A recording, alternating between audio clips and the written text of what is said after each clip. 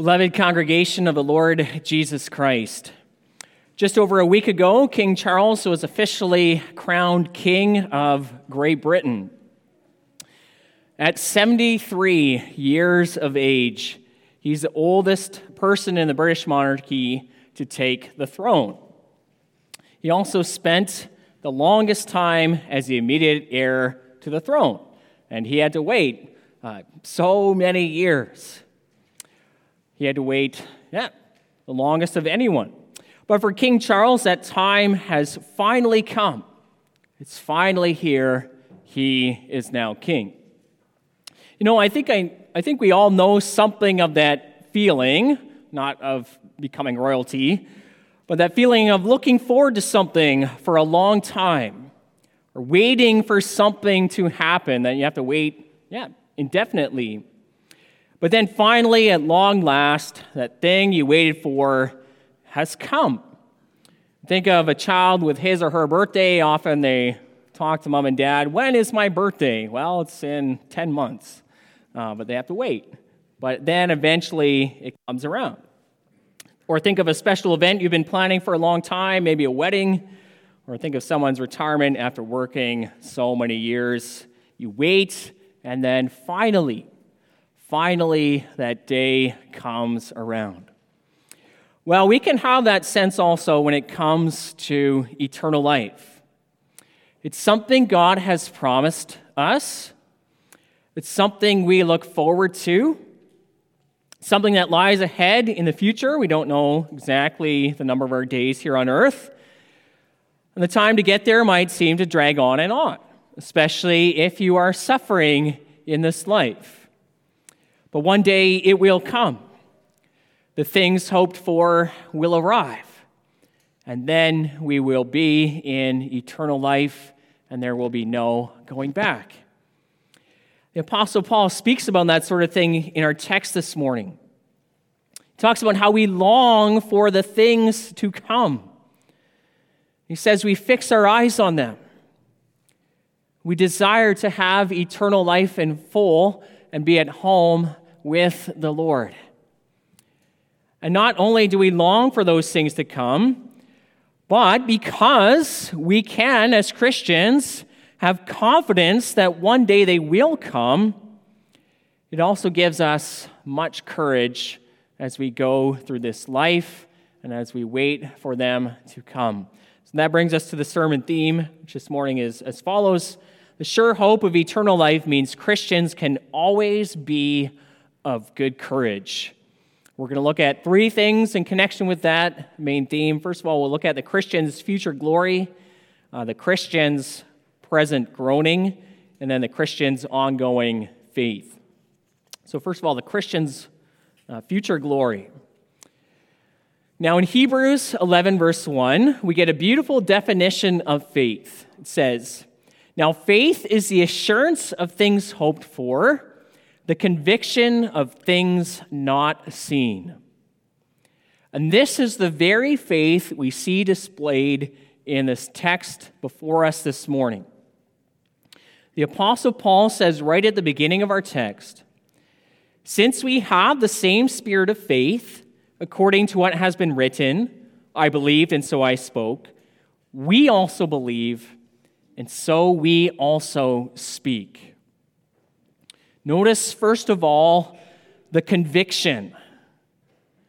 We believe, and so we speak.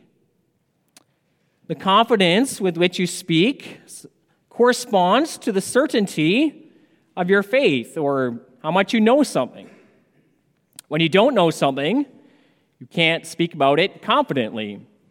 Sometimes I have that in catechism class. I ask a student directly a question, and if they're unsure of the answer, they respond in sort of in the form of a question, as in, is this the right answer, or is this what you're looking for? They don't speak confidently.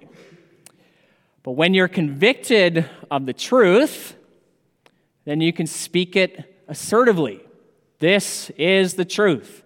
This is what I believe. Well, here Paul is convicted about the truth of the resurrection.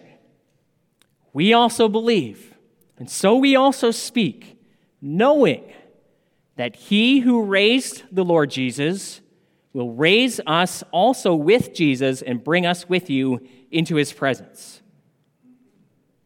Again, the conviction. God will raise us with Jesus. He will do it. No ifs, ands, or buts. Now, why could Paul and his companions speak so confidently of his future resurrection? Well, it's because he understood the power of Christ's saving work. In fact, he wrote about that earlier to the Corinthians in his first letter, in 1 Corinthians 15. Listen to his words there. He says, "In fact, Christ has been raised from the dead, the first fruits of those who have fallen asleep. For as by a man came death, by a man has come also the resurrection of the dead. For as in Adam all die, so also in Christ shall all be made alive. But each in his own order, Christ the firstfruits, then at his coming, those who belong to Christ." So the Apostle Paul is saying in those words, think of the first man, Adam. Adam's sin guaranteed the future death of all those connected to him. All right, and we believe that. We know that. People born into this world are connected to Adam by nature. And we expect and we trust that one day, if they live long enough, they will die. We don't doubt that. Well, the hope of the gospel, in one sense, is the same as the work of Adam. Just as the sin of Adam guaranteed a certain future to all those connected to him, so the work of Christ guarantees a certain future for all those connected and united to him. So that's how the gospel is the same as the work of Adam. But at the same time, the hope of the gospel is exactly the opposite. And it's opposite in this way. As Adam's sin guaranteed the death of all those connected to him, the work of Christ guarantees the resurrection of those united to him.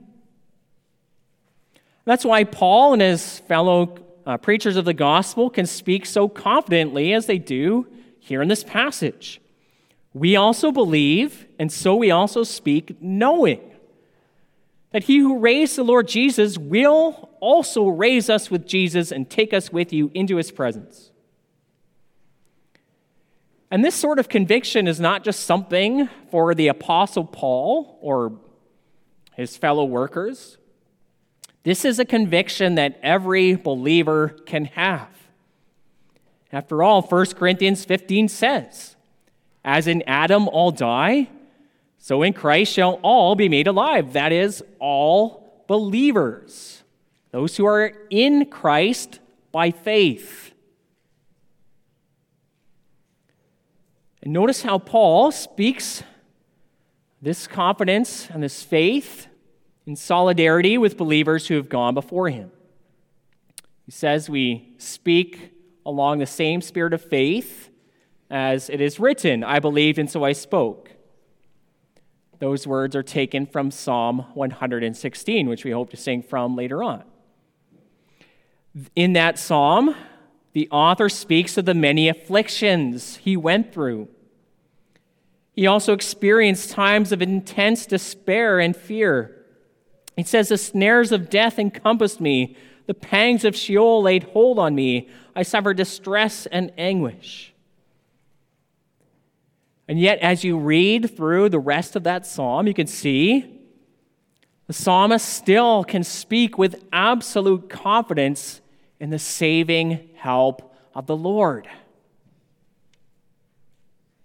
It's the same thing as our text. Paul and his fellow workers went through many hardships, as he describes earlier in chapter 4. They were jars of clay. They were afflicted in every way, perplexed, persecuted, struck down. And yet he could speak as confidently as a psalmist in Psalm 116, God will save me. And he has saved me. I will one day rise again through the saving work of Jesus Christ, my Lord. And as Christians, as those who believe in the Lord Jesus Christ, we can speak with this confidence too. And because Christ's resurrection guarantees our future resurrection, we can look forward to future glory. And this passage describes that glory in many wonderful ways. There's 4 verse 16, which says this, our inner self is being renewed day by day. Already now, we're being transformed. God is at work in us. And that process of renewal started in this life is actually the beginnings of a glorious future in eternal life. As it says in chapter 3, verse 18, God's is at work in us to transform us into his image from one degree of glory to another. You see, in the eternal life, with our glorified bodies, we will be so filled with the Spirit that we will always bear the fruit of the Spirit. Things like love and joy and peace. And isn't that a wonderful existence? Imagine all the time filled with things like joy and peace. Well, that is what is coming. That's part of our glorified state, and it's something that God is working in us even now today as he renews us by the Spirit. Then there's 4 verse 17. It says we have an eternal weight of glory coming beyond all comparison. Literally, he says this weight of glory is from extraordinary degree to extraordinary degree. He's saying you can't overstate how weighty this glory is, how magnificent it is. And any hyperbole you try to use would end up not being hyperbole at all, because it would be reality. The glory that is coming really and truly is far beyond all comparison. Then there's 5 verse 1, where he says we have a building from God, a house not made with hands, eternal in the heavens. And this is a reference to our resurrected body. It's a building from God, a permanent structure, one that will never deteriorate or crumble away. It's made by God to last forever. As verse 4 puts it, what is mortal, our bodies now, will be swallowed up by life.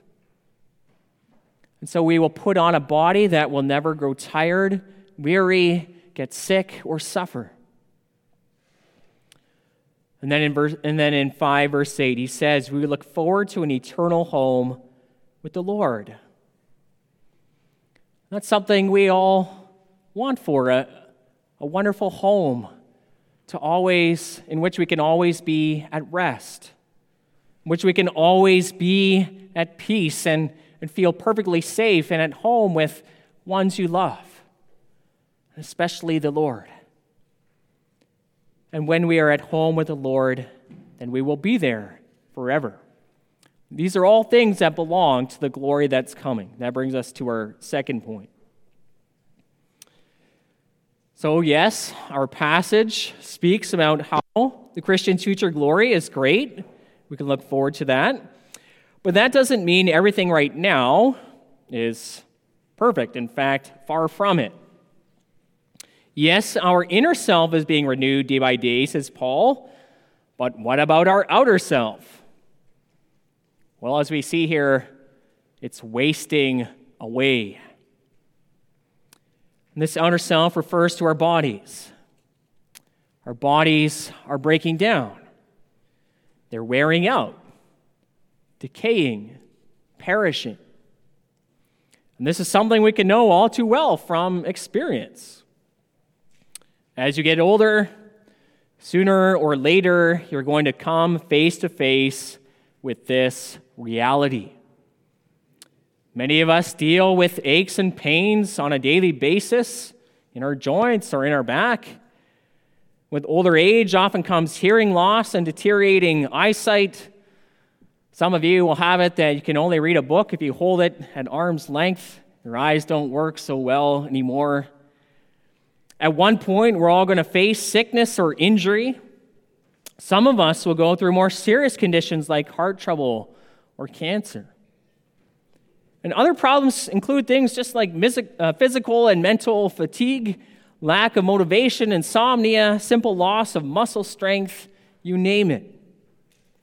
You look at a picture of someone when they're 20 years old and often they're full of health and vigor. 60 years later, the same person is a lot more frail. Simply can't do the things he or she once did and enjoyed doing. As our text says, our outer self is wasting away. And notice how our text refers to our bodies in their present state as a tent. And this description fits for several reasons. The first reason our bodies are described as tents is because of their weakness.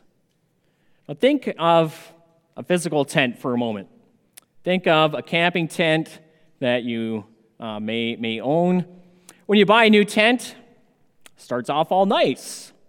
Everything works great. But as you camp out in nature, you know it's not going to stay that way. Sooner or later, things start to fall apart.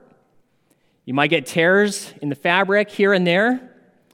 Maybe a tent pole breaks, and you try to fix it with duct tape, and you know that doesn't really work very well, does it? Then one of the zippers gets broken, and it can't fully close properly. The worst part about that is you know that at night you'll be hearing the world's worst sound, mosquitoes buzzing in your ear. After a while, it's not worth keeping that old tent. You just throw it in the trash. It breaks down, it wears away. It's not worth keeping. Similarly, the tent of our earthly body is weak, subject to breaking down. This is one reason why we groan now as Christians. Yes, thankfully, God often gives healing and renewal to our bodies. However, the overall trend is going to be downward. And once things really start to go, you long for something else, something better. You long for a body that is not subject to so much weakness, pain, deterioration. So that's one reason why our bodies are referred to as a tent. Another reason our bodies are described as tents is because of their temporary nature. Right? Tents are temporary structures. They aren't meant to be lived in permanently. Think of camping again. The summer-like weather has come, and I'm sure many of you are looking forward to going camping this summer. It can be great. And you know what? Camping is great. Well, for a while anyways. And sleeping in a tent. That can be exciting too. At least for a certain period of time. But after a week or two of camping, what happens? You start looking forward to your own home and your own bed. No one wants to sleep in a tent forever. It's the same thing with these perishable bodies. They are a wonderful creation of God. But they aren't meant to be permanent in their present state. Now, don't get me wrong. I'm not saying that in eternal life we lose physical bodies and are completely new people, unrecognizable to what we are now. No. Think only of the Lord Jesus Christ. The Lord Jesus' resurrected body had real physical flesh. It was the same body, but it was glorified, made perfect, immortal. This means our bodies, as we have them now, will be changed, imperishable. immortal, perfect. And the difference between our bodies now and how they will be in their glorified state is sort of like the difference between a tent and a building. Indeed, that's the analogy our text uses.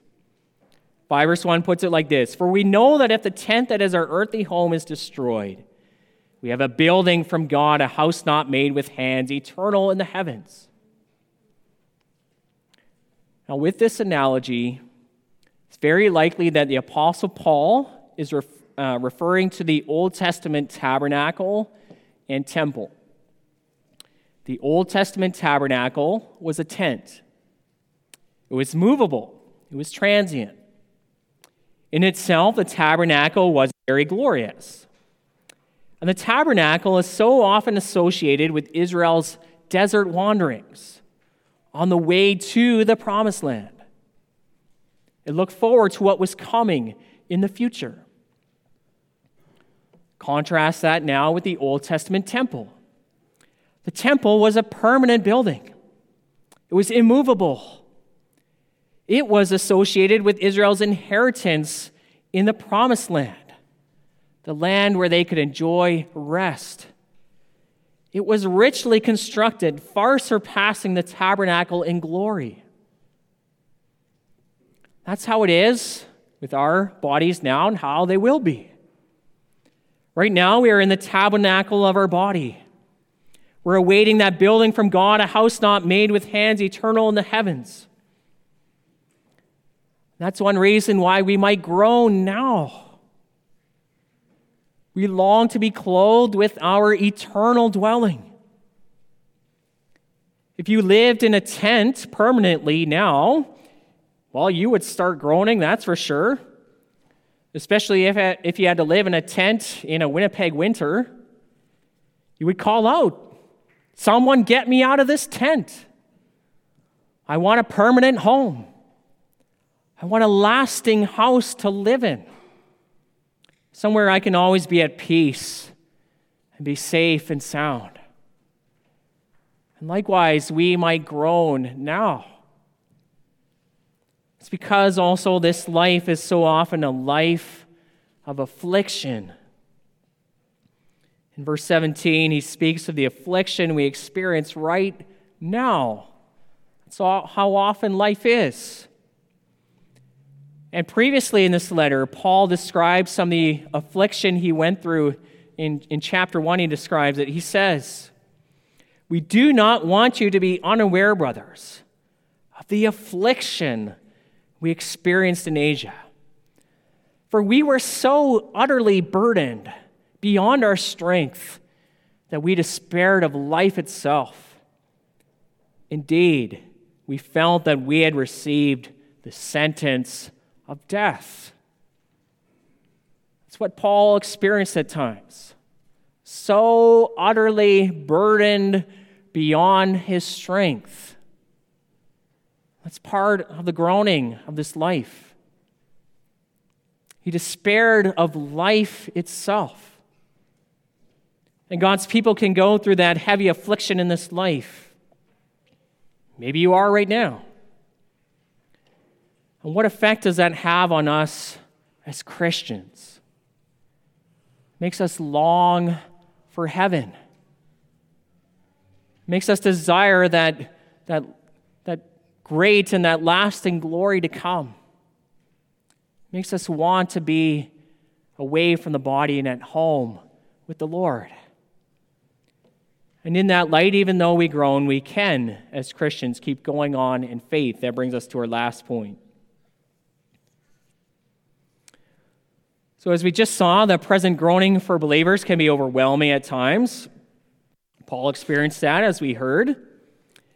And when you're going through suffering especially, it's easy to focus only on that. But notice the perspective of faith also in this text. We read, "We look not to the things that are seen, but to the things that are unseen.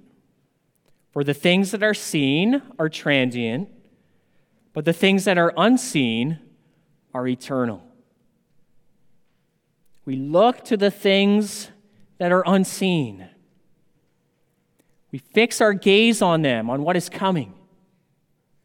We focus our attention on the eternal things. We keep thinking about them. And as we do that day by day, we are following the words of chapter 5, verse 7. We walk by faith and not by sight. We keep our eyes fixed on what's coming. And that faith is that these things are coming through Jesus Christ. You see, the things described here, the things that are unseen, it's not some kind of blissful, wishful thinking. These things are real and certain and true, and they are coming. And verse 5 affirms this too when it says, the one who has prepared us for this very thing is God, who has given us the Spirit as a guarantee.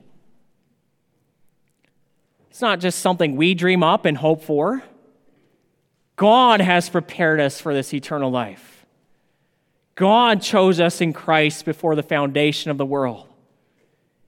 In time, He brought us the gospel of Jesus Christ.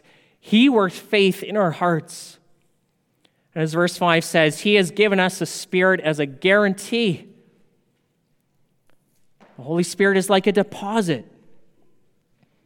When you make an expensive purchase, sometimes you pay some money up front, a deposit. The deposit shows your intention to carry through with the rest of the purchase. Well, God has given us a deposit on our eternal inheritance. He's given us the Spirit. So He's showing He's going to carry us through to the end. Because these things are true, we can keep going in the Christian life despite the affliction we might face. We see that emphasized in our text. Verse 4, verse 16. For this reason, for these things, because of these things, we do not lose heart. Verse 5, verse 6. Because of these things, we are always of good courage. And again in 5, verse 8, yes, we are of good courage. And we can always be of good courage because the afflictions we experience cannot take away this future glory. No matter how low we might go in this life. And not only that, but our text says, the afflictions we suffer now are producing something. Paul, first of all, speaks about the afflictions he endured for the sake of the gospel. Death is at work in us, he said, but life is at work in you, Corinthians. What's he saying? Well, he endured crushing hardships for the sake of the gospel. It nearly killed him multiple times. But by bringing the gospel to the Corinthians, they received salvation, and God's kingdom grew. Listen to what he says here. God who raised the Lord Jesus will raise us also with Jesus and bring us with you into his presence. For it is all for your sake, so that as grace extends to more and more people, it may increase thanksgiving to the glory of God. Paul suffered greatly for the sake of the gospel. But ultimately, it brought more people into eternal life. And this meant more people with which to rejoice together forever. More people to love and be loved by in eternal life. More people with which to praise God forever. Think it was worth it? Yes, it was. And as we persevere in the Christian faith despite our sufferings, it cannot help but benefit the church. The comfort we received from the gospel through our affliction allows us to comfort those who are going through any affliction so that our comfort might overflow to them. In this way, we help each other persevere and the church will grow. These afflictions we experience are also producing something else. He says in verse 17, this light momentary affliction is preparing for us an eternal weight of glory beyond all comparison. So notice what he says here. It's not just that we suffer now and then there will be glory later. No, these things are connected. It's suffer affliction now, which is preparing glory for us later. Right? The suffering and affliction we go through now, it's not just something we need to get over and done with. It's doing something for us. It's preparing an eternal weight of glory for us beyond all comparison. From one extraordinary degree to extraordinary degree. And so that means that your unique sufferings in this life are preparing for you your unique experience and enjoyment of glory in eternal life. It's not pointless suffering. It's not. Remember, the one who has prepared us for this very thing is God. And notice the contrast he makes between the trouble and the glory. The Spirit, through Paul, calls them light, momentary afflictions. What a thing for Paul to say. Look at his life. Right? This is not to make light of the afflictions themselves. Paul went through terrible afflictions. But he's saying this. When those afflictions are placed on one side of the scale and the glories they are producing are placed on the other side of the scale, the afflictions we experience in this life will be like comparing dust to lead. It's no contest. And this sure hope not only gives us great courage, but it also changes how we live. It's producing for us an eternal weight of glory. So we long to be at home with the Lord. That's where we're going. Because we are going to the Lord, we make it our aim to please Him. For we are going to be with Him forever. And He's the one who saved us. So he ends by saying, we must all appear before the judgment seat of Christ, so that each one might receive what is due for what he has done in the body, whether good or evil. You see, our faith changes us. Faith produces works. God will raise us up with Jesus. Eternal glory is coming. These things will spur us on to love and good deeds. And everyone who has this hope purifies himself as he, our Lord, is pure. Amen.